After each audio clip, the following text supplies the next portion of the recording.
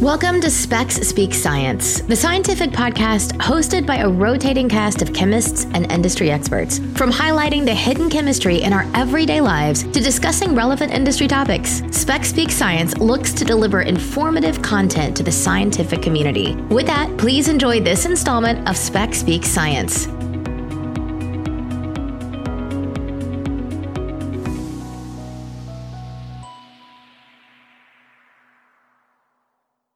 Hi, and welcome back to our podcast.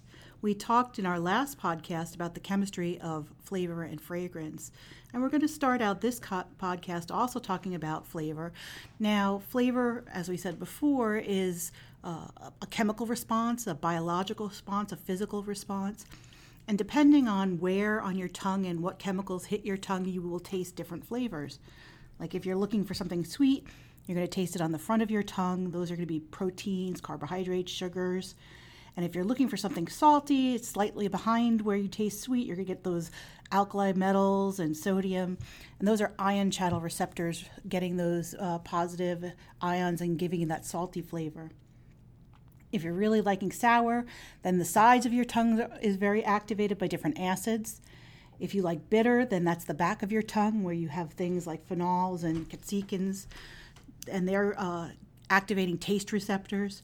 And if you like that umami, that kind of proteiny, kind of unctuous taste, well, those are amino acids and caffeines and things like that, and those you taste down the center of your tongue.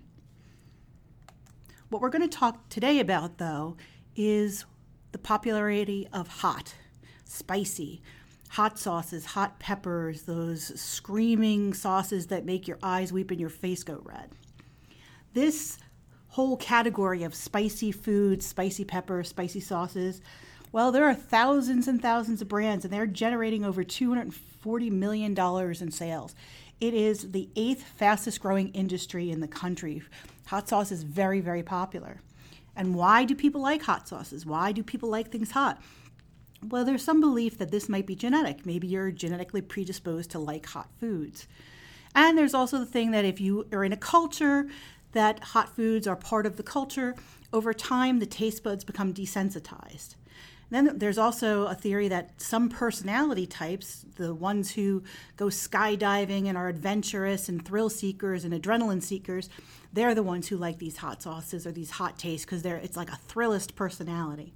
And they just kind of enjoy the rush. And there is a chemical reaction, so you can release endorphins by exposing yourself to really spicy food. The process of tasting spicy food or understanding what spicy food is something called chemothesis. And this is more of a combination of different things. This is not just it hitting your taste buds. This is when these chemical compounds activate tissues other than your taste buds, and it will create a sensation of pain, pressure, touch, hot or cold. So if you have a seasoning or an herb or a medicine that gives you a coolness, it's actually directly acting on your trigeminal nerve and your sensors for cold. This is where you get those cool touches. So if you have a cool menthol mint or a Tic Tac that's cold, it's activating that TRPM8 ion channel, and it's directly stimulating that nerve and giving you a sensation of coolness. So this is also where you find cooling gels like herbal icy hots and things like that, activating and tripping that sensory nerve for coolness. On the other side of the coin, you have the spicy, the hot flavors. These produce pain in your tongue, your mouth, your eyes, your membranes. That's why if you get hot pepper oil or different concentrates on your mucous membranes, or if you have a cut, it can burn. It's because it's producing a pain response that has nothing really to do with your tongue or your taste buds. It's more acting on the nerves. And that's where we see the capsaicin in the red peppers or the piperine in the black pepper coming into play. As I said, the active ingredients that make hot peppers and hot sauces hot are capsaicins, and those are found on the interior seed membranes. Some people think it's the seeds. It's not really the seeds. It's those white membranes that the seeds are attached to the inside of the pepper with. Now, capsaicin is a vanilloid, and it binds to a receptor called the vanilloid receptor subtype 1, or TRPV1. When it binds to it, it keeps that receptor open. This receptor is a non-selective cation channel, meaning it's a positive ion channel that can be activated by a lot of different stimuli. So it gets activated if the temperature is more than 43 degrees C or 109 degrees Fahrenheit. So if you have a really hot beverage or hot soup scalding, it activates that sensor and it gives you that feeling of, oh my God, something's hot. It can be activated by very acidic conditions. So if you have something very acidic and it burns, you feel a burn, that's because it activates that channel. Then you have something like in mustard or wasabi, you have something called allyl isocyanate. And it's a very pungent compound that can open up that channel and give you a signal of hot. That's why Chinese mustard or wasabi tastes very hot, because it activates, that chemical activates and opens that channel. And finally, we have capsaicin in hot peppers, which activates and opens that channel. During the activation of the TRPV1, cations or positive ions pass through the cell membrane and into the cell. And it stimulates the brain by depolarizing the neuron. So it gives a signal over and over and over again that it's hot, it's hot, it's hot. And capsaicin will produce similar sensations to abrasiveness or excessive heat. And so the brain really thinks that something hot is touching the receptor. Now, after it's been continuously activated, you're given a temporary endorphin release. So you get after this has been going on for a while, you get a release of endorphins, and it fatigues those nerves. It kind of starts to wear down the neurotransmitters, depletes the neurotransmitters, and then you start to have some blockage of pain. So that's why even if you eat hot food, you can eat it for a while, and then sort of, as you're kind of getting into the food, it doesn't quite taste as hot as when you first started. Or if you apply some sort of topical heat, like an icy hot or a Bengay or something like that feels hot, that will then deplete the receptors, and that pain will start to get blocked. So you've been eating your favorite hot food, and you're kind of like, oh my God, this is burning. How do I stop the burn? Or maybe you ordered something and you ordered it mild, but it came out spicy. You're going, well, how long is it going to take? Or what can I do to stop it? Well, the time it takes for this depletion of these neurotransmitters and endorphins really depends on what type, the chemistry of the hot sauce or the hot stuff that you're eating, and the amount of it. So capsaicin is a nonpolar molecule, and it has a very long hydrocarbon tail. So you think of it as a ring and a very long tail afterward. That makes it very hydrophobic. It does not like water. It does not dissolve in water. It binds very strongly, however, with other things similar to it. And what's similar to it? Well, lipoproteins, different fats, things like that. So the mechanism itself means that if you're eating fatty foods or food that have dairy in it, which with casein in it, that will break the bond with capsaicin, so capsaicin will release. Capsaicin is also soluble in over 5% alcohol. So if you're going to have a beer, it's not going to do much, but if you have a shot of whiskey or something like that, that can bind to the capsaicin and also pull it away from the receptors. But it's not water. Like we said, it's not water soluble, so drinking a glass of water is only going to spread the oils around your mouth and is really not going to do anything for the burn. Now, the amount that you eat and the amount that you drink are also going to affect how long and how strong the burn is going to be. So how do you measure the burn? Well, most of the world talks about the Scoville scale. And the Scoville scale is the measure of pungency or spicy heat of chili peppers and other spicy foods. And it's reported in Scoville heat units, or SHU. And it's a function of the capsaicin concentration. It was developed by an American pharmacist named Wilbur Scoville, and he devised it in 1912. And it was known as the Scoville organoleptic test.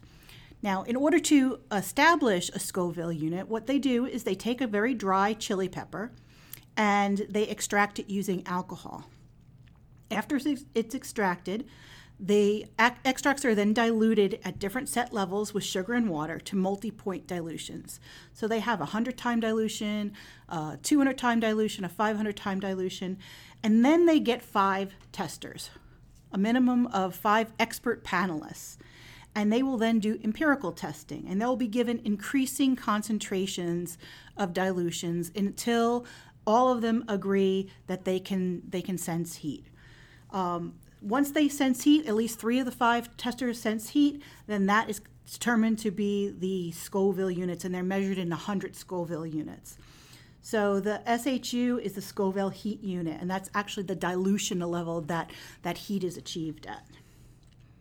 That can go all the way up to pure capsaicin, and pure capsaicin has a Scoville unit of 16 million SHUs. Now, critics of this say that it's kind of subjective. You're using taste testers. So we are living in the age of instrumentation in science. We should be doing different things. So they've created new units called pungency units, and these are measured by modern HPLC. And 1 unit is 1 part per million of capsaicin. Now, to just put it in perspective, 1 pungency unit is about a 15th or 1/15th of a Scoville unit. And when we look at the heat, we're looking at primarily 2 compounds. We're looking at capsaicin and dihydrocapsaicin. They make the better part of 90% of all of the capsaicin compounds and where the heat comes from. Now, if you like hot peppers, there's a whole range of hot peppers that you could be eating. Everything from a bell pepper, which has a Scoville unit of 0, through something like a wax or a jalapeno, which is 10,000 Scoville units. If you like the bird's eye chilies, those are 200,000 Scoville units. If you like the viper or the ghost pepper, that's 1 million Scoville units, all the way up to the hottest documented pepper right now, which is the Carolina Reaper at 2 million Scoville units. There are a few other peppers that are trying to top the Carolina Reaper, but right up to now, the latest I've seen is Carolina Reaper still officially has that title. Now, what about pepper spray, you might ask? Well, pepper spray is up to 5 million Scoville units, so at least double the Carolina Reaper. That's why if you've ever been sprayed with pepper spray, or you've gotten pepper oil on your pepper spray on your hands and you've gotten it in a tissue, it really burns because it is twice or almost more than twice as hot as that Carolina Reaper pepper. How about hot sauce? There is a cult of hot sauces. There are whole stores, whole online websites just to sell hot sauces. And there are a lot of hot sauce fans. There are more than 5 million hot sauce challenges around the world. And fans really start to acclimate to that hot sauce, and they want to get hotter and hotter. Now, in 2013, 2014, Sriracha actually got in trouble with their neighbors. The neighbors were suing because they believed that Sriracha was putting out toxic waste, that the fumes coming off of it were damaging their health.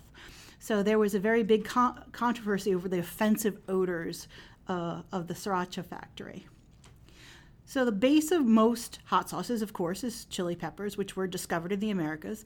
And most modern chili peppers come from India. There are 5 different varieties of chili peppers. The ones that we are most familiar with are the first 3. The first is Annam, which contains cayenne, jalapenos, and bell peppers. Fruitens, which are Tabasco and Thai peppers. And then the Chinese, which is the habanero, the Scotch bonnet, and the Carolina Reaper. Then you have all your other base ingredients: water, vinegar, different spices, different additives. So where does your favorite rank? Now, if you are like me and a lot of other hot sauce lovers who use hot sauce almost like ketchup, then you probably know about Frank's, and their commercial says it well. They put that bleep on everything. So that goes in my house on eggs, in soup, on meatloaf. So this becomes basically our ketchup. And it's not real hot on the Scoville unit scale. It's about 450 Scoville units. Now, if you're from Louisiana, well, you're kind of in there with the Franks at about 450. If Texas Pete is yours, then that's about 750 Scoville units. If you like Cholula from Mexico, that's about 1,000. And along with that is the Tabasco Green. If you like Sriracha, that's about 2,200 Scoville units. And if you're from Louisiana like Crystal, that's about 4,000 Scoville units. The original Tabasco is about 5,000 Scoville units. And the Buffalo Wild Wings blazing sauce, if you go and get Buffalo Wild Wings, that is about 350,000 Scoville units. So those are the rankings of some of the famous hot sauces we all love and enjoy. Now, we did a couple of studies when it came to red peppers and hot sauces. We looked at different things, chili powders, red pepper flakes, chili. We looked at different spice blends. We looked at regular hot sauces and organic hot sauces. We were looking for a few different things. We wanted to find out what the capsaicin content was. What were you getting what you were paying for? We also wanted to find out if it had any heavy metals. So when we looked at the capsaicin, we found that there was capsaicin in all of our red pepper products, and all the levels seemed to be in about 1,500 ppm level. And so you were definitely getting capsaicin in your crushed red peppers or your cayenne peppers.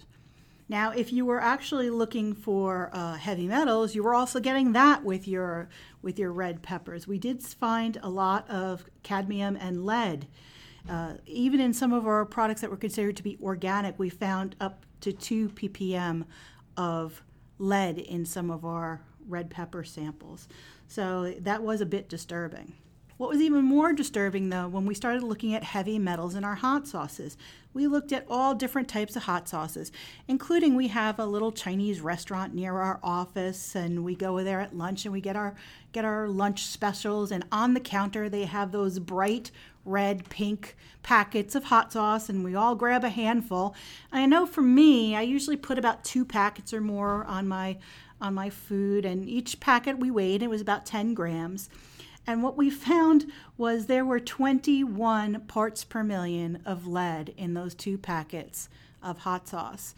So I was putting 27%, almost 30% of my daily allowance for lead in my food with these 2 hot sauce packets.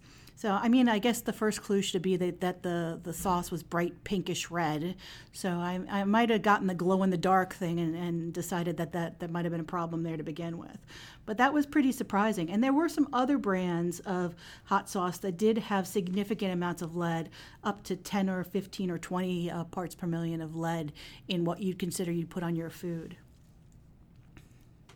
When we looked at the economic cost of capsaicin, we found out that you were actually getting what you pay for. So just the concentration of capsaicin versus the cost of what you pay for it. When you were getting the dollar store or the free little packets, you were really getting what you paid for. You were getting low amounts of capsaicin, but you were also not really paying anything for it. When you were getting an organic hot sauce, you were actually getting more capsaicin. So you were getting a higher amount of capsaicin, but you were also paying a higher price for it. So I hope I've given you a little bit of insight into the world and chemistry of hot sauces, and I hope you join us again for our next podcast, and we'll talk to you later.